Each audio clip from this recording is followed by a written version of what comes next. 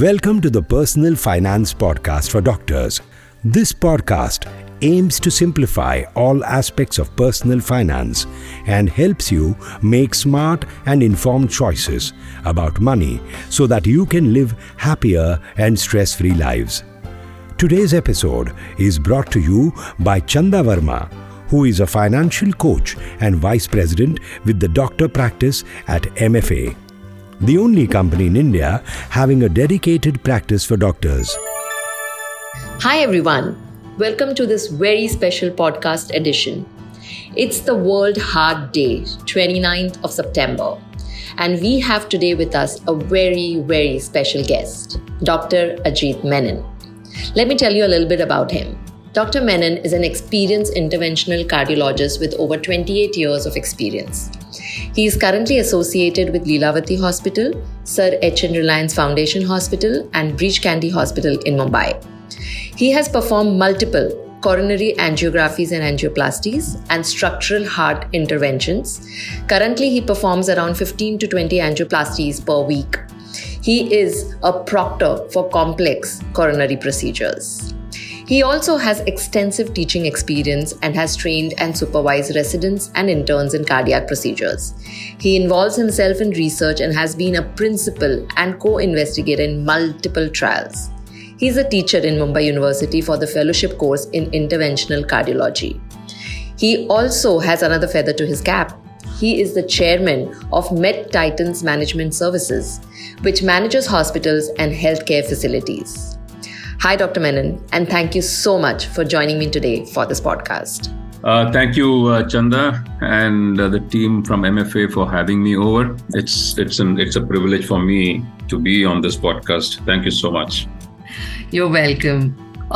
So, Doctor, as you know, we at MFA work primarily with the doctors community in the area of personal finance. So we'd like to start by understanding your earliest memories about money. Can you share a personal experience or lesson related to money from your childhood? Well, Chanda, we came from a very humble background where my father was the sole provider for all of us and his entire family, including his 7 or 8 brothers. So we were always financially constrained. But the silver lining was that it taught us the value of money to a large extent. It taught us how money is important in our day-to-day life. And it also taught us that we need to save enough for a rainy day. We also realized as time passed that our parents saved whatever they had, sacrificing the niceties of life to give us a fair and good education. It taught me financial discipline at a pretty young age. The financial discipline that we had was that we tried to save whatever money we got. When we started in medical school, we used to do an internship, and at that time we used to get about 400 rupees a month. And subsequently, when we joined the MD classes, we used to get about 1,200 to 1,300 rupees a month. We used to save about 800 rupees of those and try and survive on 400 rupees a month. The basic thing that we had to sort of support my parents by that time because they had retired. And I do remember that when I did my post-graduation, I got about 3,000 rupees a month. And at that time, I was almost 27, 28 years of age. And my salary was 3,000 rupees a month. And out of which I used to give 2,200 rupees to my parents to save. And the rest of it was what we sort of survived on. So these are small things which the imprints that are left from childhood in terms of what we see around us, and also the fact that we learned to live with only that amount of money. I do believe that if you have some value for money, you're going to impart it to your kids.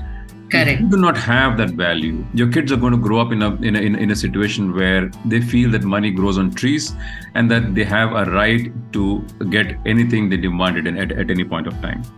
So with that background that you explained, Dr. Menon, what I have realized is whatever we understand about money from our parents, from the people who influence us in our growing years, it affects our perspective on how we deal with money, how we think about money. So I would like to understand how these lessons that you learned influenced your perspective as a grown adult, as an earning person, and how the decisions that you took regarding your money were guided by these. See, Chanda, financial security is something which is extremely important. I do realize that when I started off when I got married, I hardly had anything in my bank. I still have I still remember the amount that I had in my bank. So at that time, I had absolutely no financial security. I did not know where my next paycheck is going to come. I had no clue what I was going to do in my life. You remember the song that Papa kehte hain, beta bada kaam karega. So that was all we knew. That yes, we knew that we had to make a mark in life. We knew that we had to earn our living, but we didn't know where it was going to come from.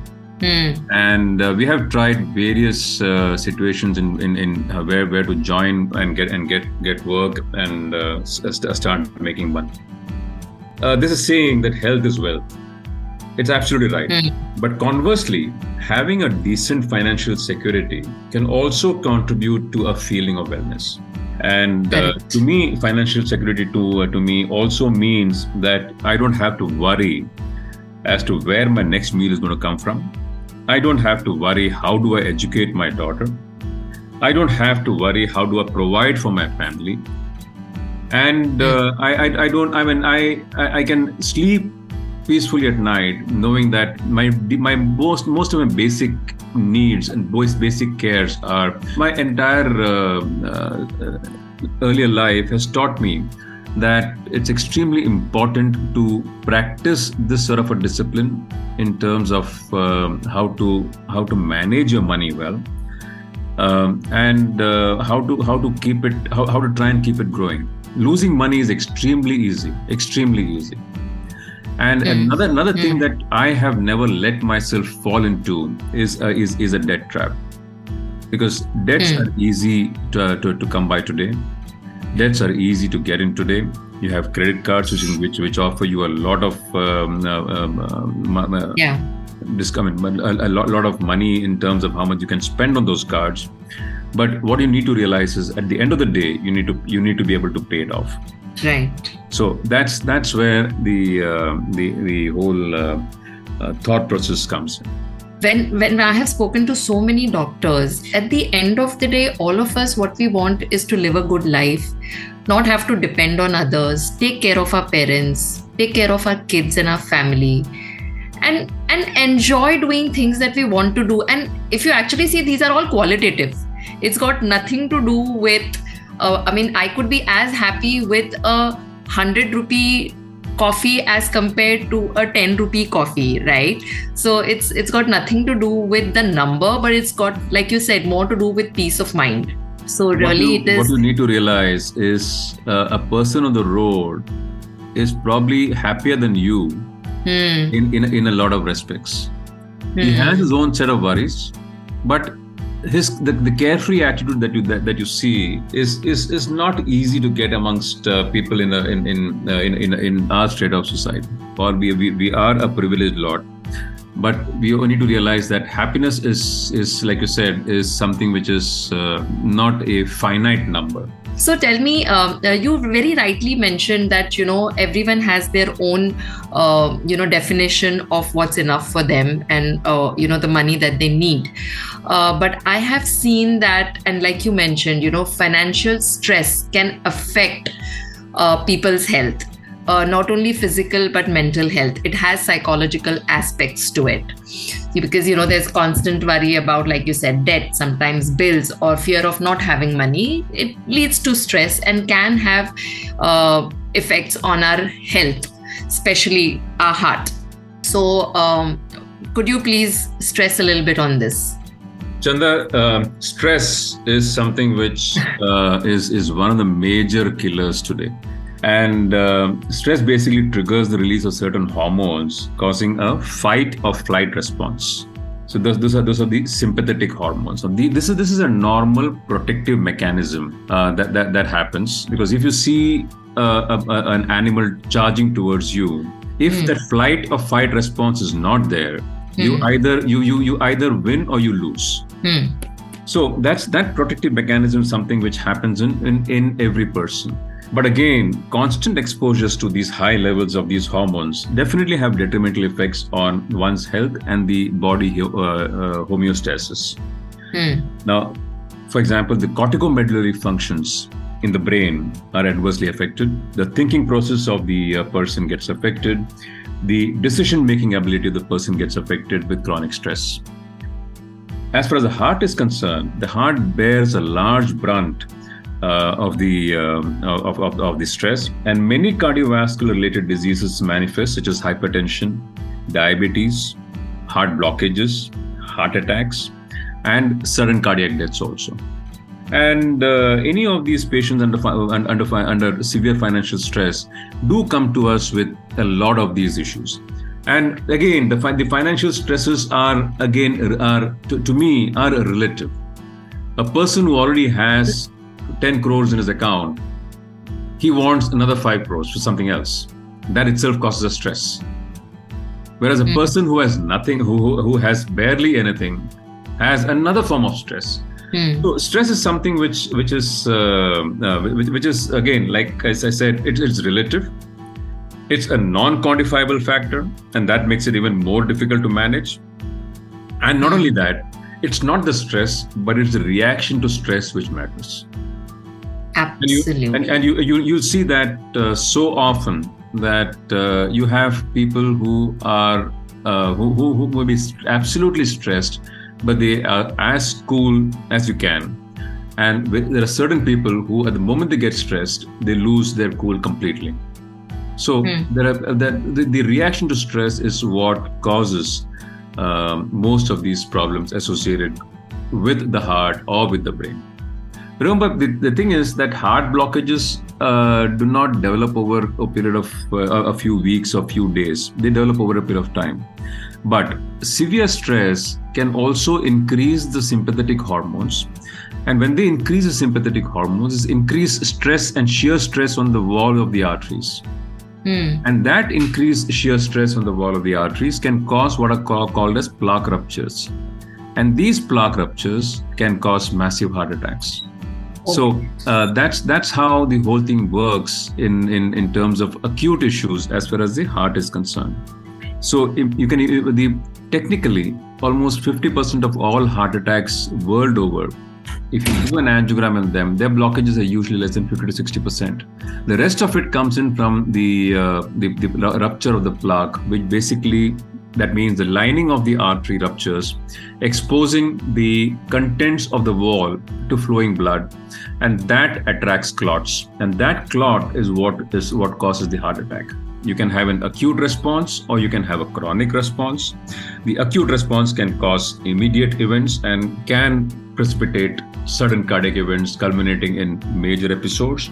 Chronic stresses are something which basically take a toll on your entire, on your lifestyle, you have your mood swings, you have, there's a significant physical toll on your body in terms of appetite loss, weight loss, or binge eating, obesity. You have massive mental stresses, tolls on your and emotional tolls on the person, on the family, friends, the relationships.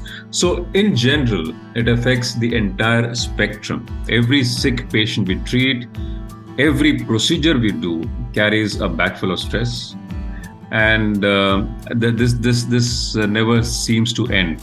But I think we get used to the stresses, and as we start dealing with the patients, we sort of we forget the stresses and we start enjoying what we do. Our basic results are our basic end game is to get the results that we would like to achieve and make sure that the patient goes home. And remember one thing, that all of us are human beings. There are Correct. other stresses also that affect us. There are family stresses. There are, more importantly, financial stresses. And none of us are immune from any of these stress. Now, if you look at it, if I look at the financial part of it, financially, I have involved experts like you to advise and guide me over the years. And I have been with you for over 10 to 12 years now. And that has definitely made my life a lot more easier. I think I'm strongly of the opinion that as doctors, we are specialists in what we do. We know how to treat patients. We know how to deal with patients and patients' relatives. We know how to treat diseases. In the same way, we do need financial coaches who are our family doctors, who guide us regarding our financial health. Your coaches regularly interact with us. They help us improve not only our financial knowledge and our financial acumen to a certain extent, but also our financial, our happiness quotient in general. Because I believe that the one safety net that we have is that our finances are well taken care of, and that definitely adds to the happiness quotient that we have. You asked me about how do I deal with stress. Yes, I do believe that physical exercises physical exercise in any form is one way of dealing with stress, because it actually releases certain hormones which make you feel good. But in my day-to-day my day-to-day work schedule, I unfortunately don't find enough time to sort of inculcate that into my daily habits. But I do take some time off for music. I enjoy music. And also I enjoy photography. I enjoy reading.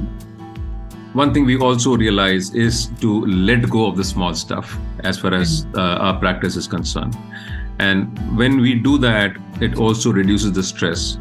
We also learn to distribute the stress amongst our juniors or amongst our colleagues, so that we take collective responsibility for certain works.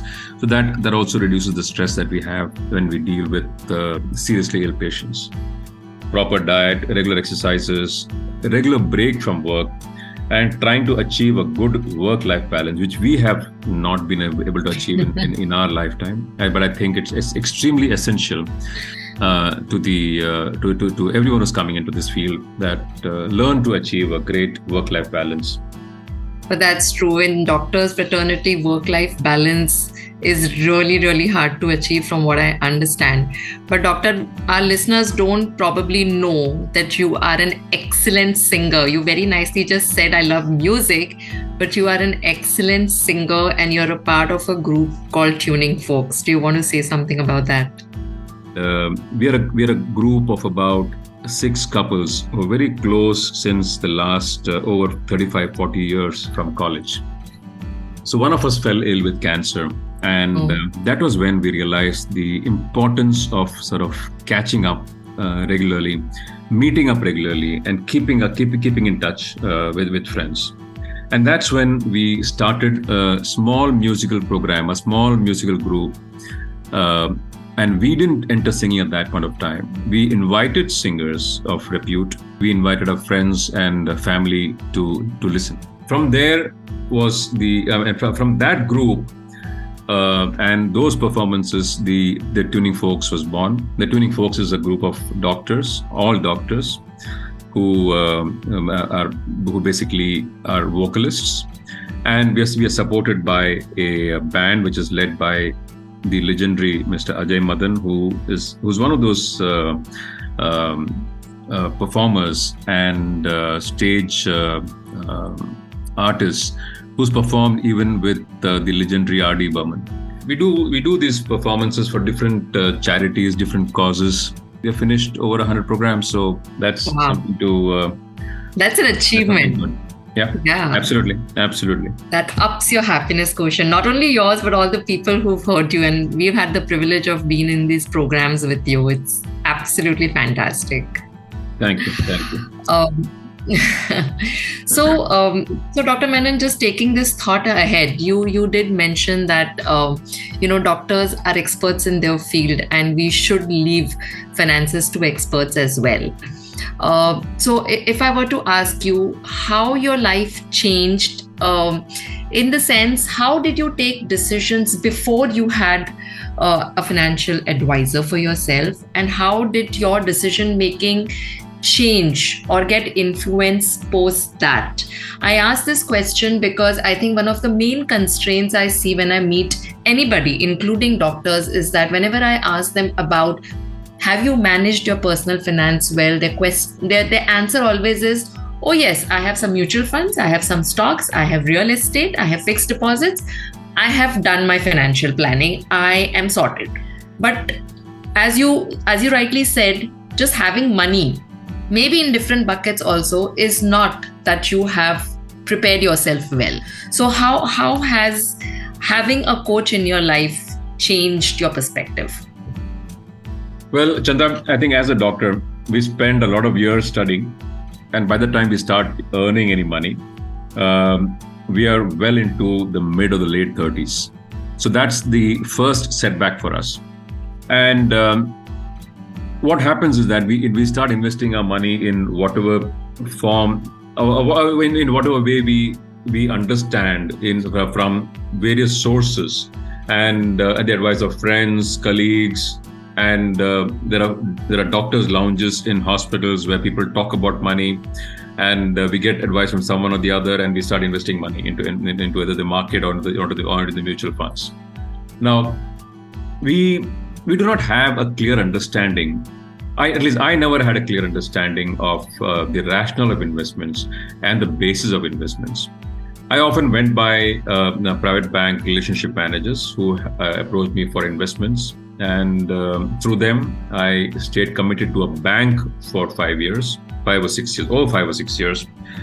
But in those 6 years, I had about 6 relationship managers. They kept changing, and I lost a lot of money.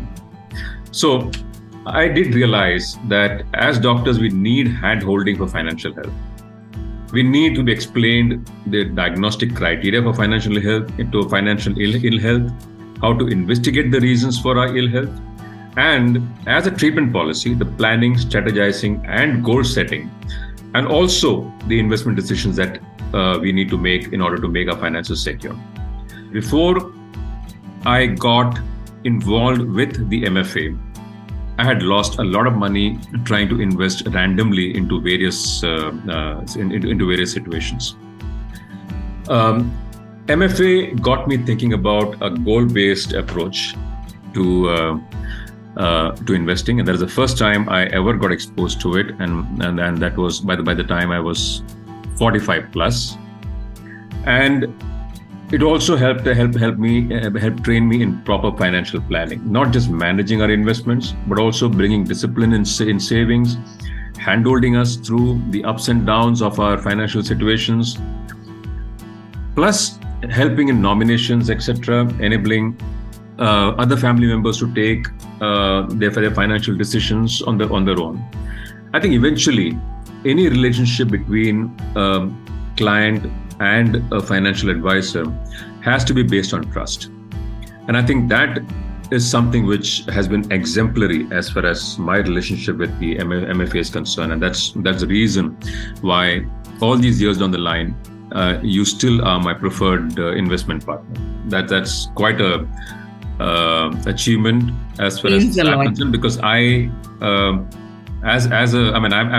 must have realized that I'm not comfortable if with a lot of situations, and but at the same time I do get regular updates from your team about the financial status, about the financial investments, and every time that I make a financial investment, I'm explained the rationale behind it and the basis behind it, and what I can expect in the long term. That is something which is very rare amongst a lot of other people whom I have invested with. Thank you so much, Dr. Menon. A lot of gratitude for the words that you've used, honestly, because we firmly believe that, personal finance is less about money and numbers, and it's more personal. It's not short term. We are always looking at long term, beyond generations, and just trying to make everyone more financially savvy and help them make better decisions in life. I think if you try and do that, everything else follows. Just like, most doctors tell us that I'm not running behind money. I just want to do good work. Money just follows. At the end, Dr. Menon, what is it that you would like to share as an advice to all the doctors who are listening in?